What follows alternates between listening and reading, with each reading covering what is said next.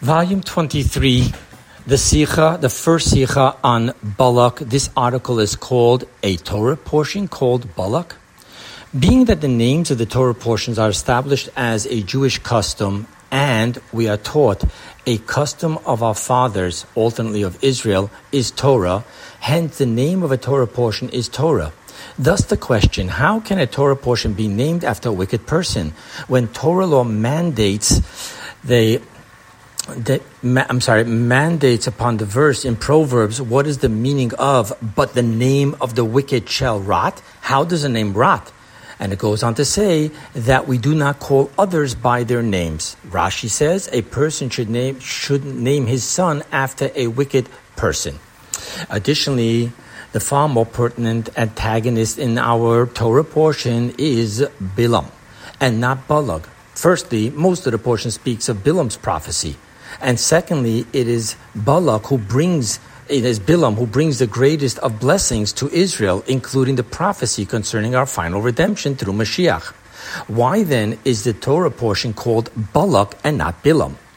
Now, the prohibition in Exodus, the verse says, "And the name of the gods of others you shall not mention," has an interesting stipulation in the Talmud. The idols that are written in the Torah are permissible to mention their name. Therefore, maybe we can say the same, that the we do not call others by their names does not apply on the names of the wicked people mentioned in the Torah. However, even so, that there is no prohibition to mention the name, but why purposely select the name of the wicked Balak? The Tosfos on the verse speak to the children of Israel, and they camped in front of Baal Tzafon. Baal Tzafon is the name of an idol in those days. So Tosfos says, how can the Torah do this when the law is, it is forbidden for one to say, wait for me at the side of idol so-and-so? To which Tosfos answers that the prohibition applies only to mankind, but not to God. However, upon this the rabbis ask, why do the Tosfos need to revert to such an answer when we already have the law? All the idols that are written in the Torah are permissible to mention their name. Therefore, we must say that Tosfos sees this rule applicable only for one using the name of an idol in passing, without giving it any importance, such as, wait for me beside idol so-and-so. For by doing this, the idol is being given a substance. Hence, the question becomes even stronger. Why canonize Balak, the wicked, with a Torah portion? The answer demands a deeper understanding of Tosfos' answer. The prohibition does not apply to God. The reason behind the prohibition is in order not to give any substance to the idol. So that what is the difference if this is done by man or by God? On the contrary, only upon God's speech is it said, our sages say, the word of the Holy One, blessed be He, is a deed.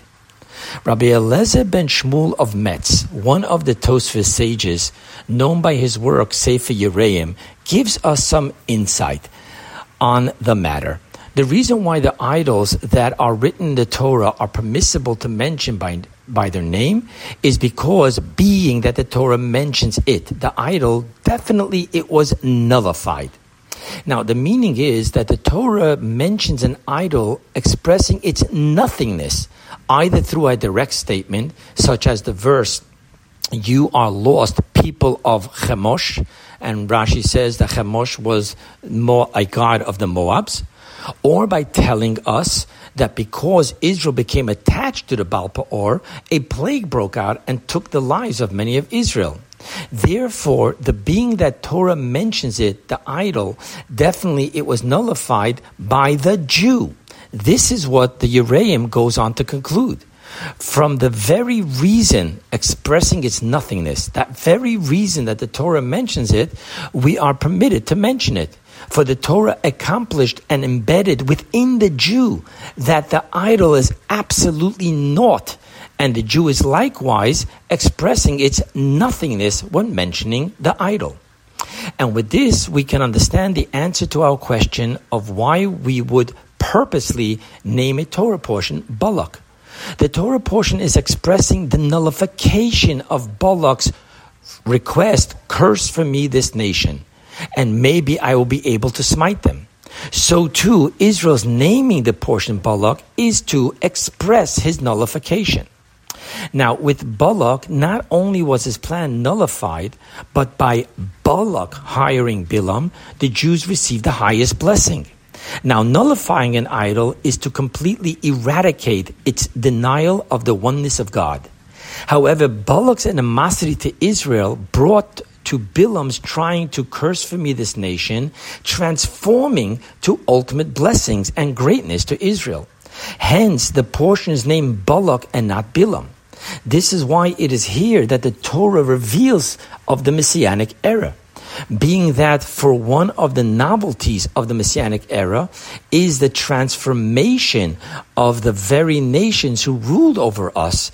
As Isaiah says, they will be transformed into, and kings shall be your nursing fathers, and their princes your wet nurses.